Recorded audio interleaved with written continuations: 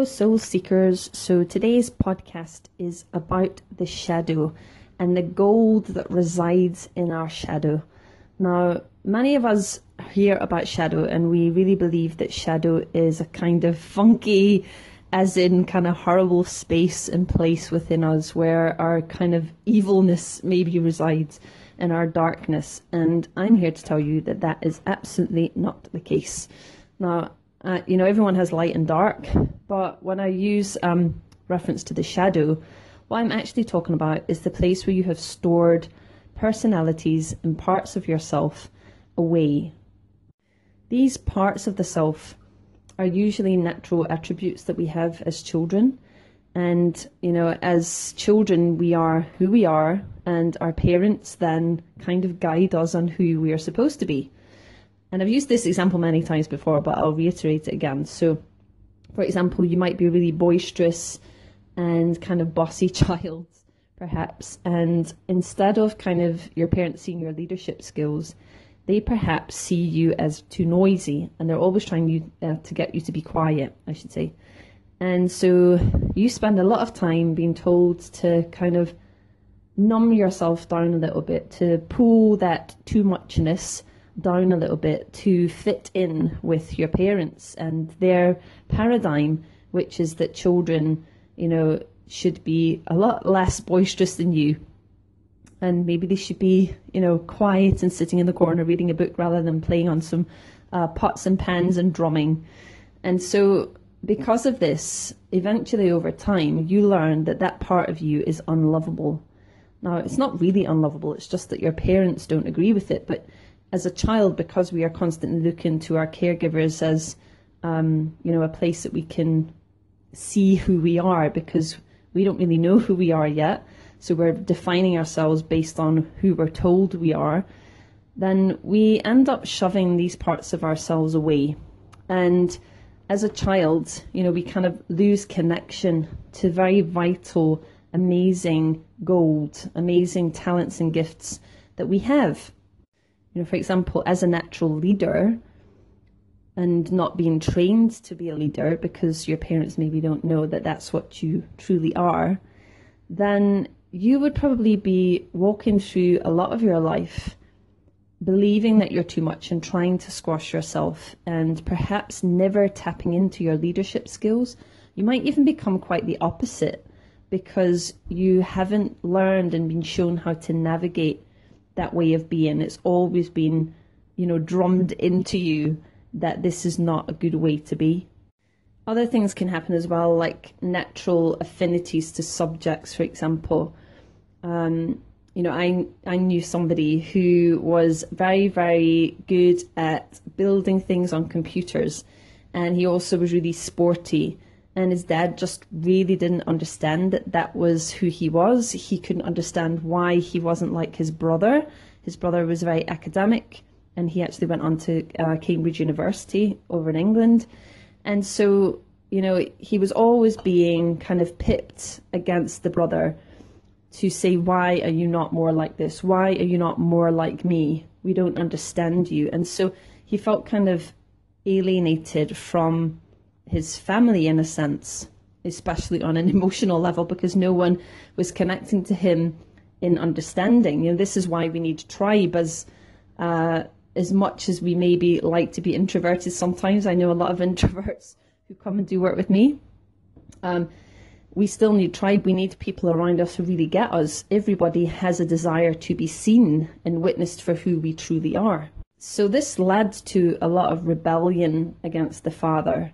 And part of, the manifestation of his shadow was that he ended up becoming a liar. He told a lot of lies, and it became normal. It was normalized for him to do this because it was the only way that he could fit in with the family. It was the only way that he could appease this father who wanted him to be like his brother.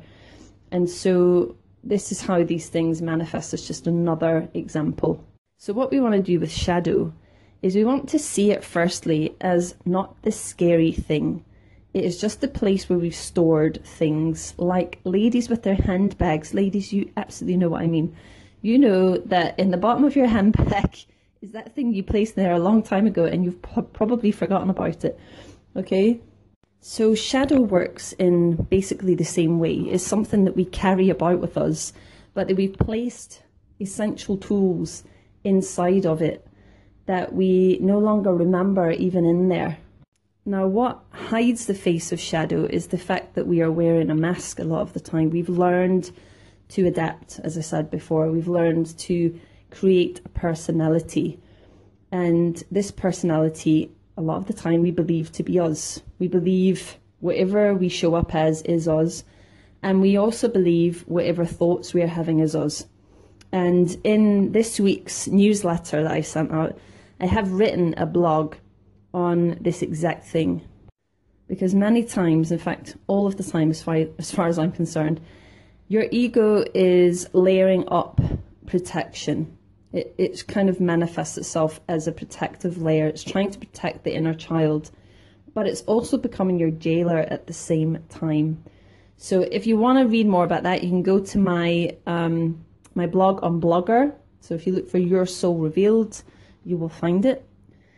And shadow also will reflect your dreams. So many times your dreams will be placed away in shadow because they may be seen unattainable. For example, you may have wanted to be a dancer, and at some point someone told you that you didn't dance very well. You weren't really very good at it. And instead of really following your soul's calling, maybe as a young child or a teenager, you listen to that person because they appear to be an authority and they appear to know what they're talking about. And so you don't follow through on it. You don't find anywhere to learn how to dance better. You don't get any tuition and training. You literally just stop and you give it up. Now, those parts of the self, that inner child, is always with you. She's always there. She's always longing for you to reconnect. Now, you might not become like this famous ballerina, for example, but you might very well just enjoy the feeling of dance and the freedom that it gives you, and your inner child will really respond to you by making you feel way more connected when you step back into that space. And I talk somewhat about myself because I actually started out as really wanting to be a dancer when I was young, and it manifested itself into another channel where I became a singer. And singing for me was an absolute connection to a lot of emotions that I had stored away in my shadow, emotions that I wasn't able to process and didn't really know how to communicate about. I'm telling you this really so that you can understand that there are actually hidden gifts, talents that are hidden away in your shadow from your childhood. But there's also other aspects to shadow. There are things in our shadow that we can't possibly know, are gifts that are sort of waiting to bloom.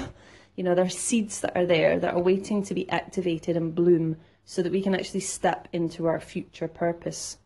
Again, I'll talk a bit about myself. So I was a very sensitive child, and I was always seen to be the crybaby. I was the one that was, feeling things and, emoting them, and not really having a clue how to communicate. It was just all feeling and crying. And I even did this when I listened to a piece of music at the age of 2. I remember my dad very clearly getting upset with me in a kind of angry sort of way about why I was crying because there was this piece of music on the TV, and I was too young to be able to tell him what was going on.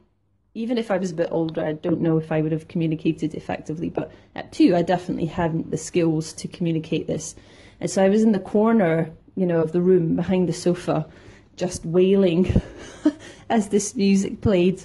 So obviously I had a natural affinity for music, right? But I wouldn't have known that music would have helped me to actually release my emotions later on as a kind of introverted, shy child. And also that sensitivity was seen to be a negative, so I tried to hide it, and I really learned to have a face when I was feeling emotional that really didn't tell anybody that. So everything could be bubbling under the surface, but my face would always say that I was fine. You would never know that anything was wrong. And so that sensitivity, being seen as a weakness, was curbed. It was put to the side. It was, I tried to hide it. And on some level, I couldn't really do that. But there were lots of ways that I managed to do that quite well. But little did I know that that sensitivity was the very thing that I need today as a coach and an intuitive and an empath, as someone who can connect to your soul and help to guide you to where your soul is leading you.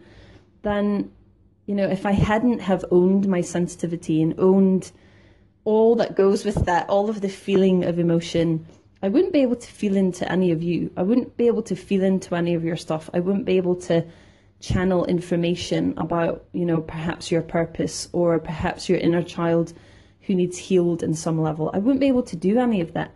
And so it was only by going back and retracing my steps and learning about what an empath was, and then really honing that skill and owning it, right? When I fully owned that part of me, it was no longer shadow, it was reintegrated. So now I can speak with power, and I'm sure, many of you have heard me speak with passion about subjects in live streams on Facebook. But at the time when I was a child, because that sensitivity was seen to be weakness, I squashed it. And I believed it, I guess. And so all of these skills were hidden from me for many, many, many years. I didn't really own them fully until I was 30. That's a long time, even though I knew in my 20s that I was sensitive, a highly sensitive person. I didn't really know that I was an empath. I didn't really know what it meant to pick up on people's stuff. I didn't really know why I was getting that information. To me, it was like not really a curse. I think for a lot of people that gift is a curse because they're on the wrong side of it. But it was kind of like this frustration. I didn't understand why people kept telling me their stuff. I didn't understand why strangers would be telling me their stuff on buses and trains and, planes. I didn't understand that when I could sense something in a person, that really it was because I had the ability to help them. I didn't see any of that. And so at the moment when I really looked at it and I really started learning about this and I really reconnected with my true self, and I found some people who were talking about this sensitivity as an empowering skill, which is the other thing that you must do, is really seek out people who you feel called to be like, and really invest in them. Listen to books, listen to podcasts like this, listen to books, read books, listen to podcasts like this, and watch videos. There's tons on YouTube of many amazing spiritual teachers. So really do that and really tap into your authenticity, because when you start to believe the programming of whichever caregivers you've had or the programming of the world, and you don't really listen to your true soul voice, you've maybe even lost that connection, then your ego will take over and it will tell you a lot of crap about you, which I go into again in my blog if you go and read that this week. So I hope that explains a little bit more about the gifts and the talents that could be hiding in your shadow. And I'm absolutely 100% that there is something hiding in there that you've forgotten about, that you've left alone, and that you haven't really brought back into your adult world. We all need to reconnect to our inner children. Our inner children are always waiting for us to reconnect so that we can fully integrate. This is about integration and becoming fully aligned with your soul. We can't do that if we don't connect with inner child, and we don't kind of allay the ego and help the ego to start to trust us. We have to create an internal parental voice that is higher than any parent that we've ever had and higher than any caregiver that we've ever had. It has to be from source. And the only way to do this is really to retrace your steps and go back and reclaim these gifts and talents that are in shadow and step forward fully aligned with soul. So thank you for joining me, and remember, you can only shine when you align, and I will see you next time.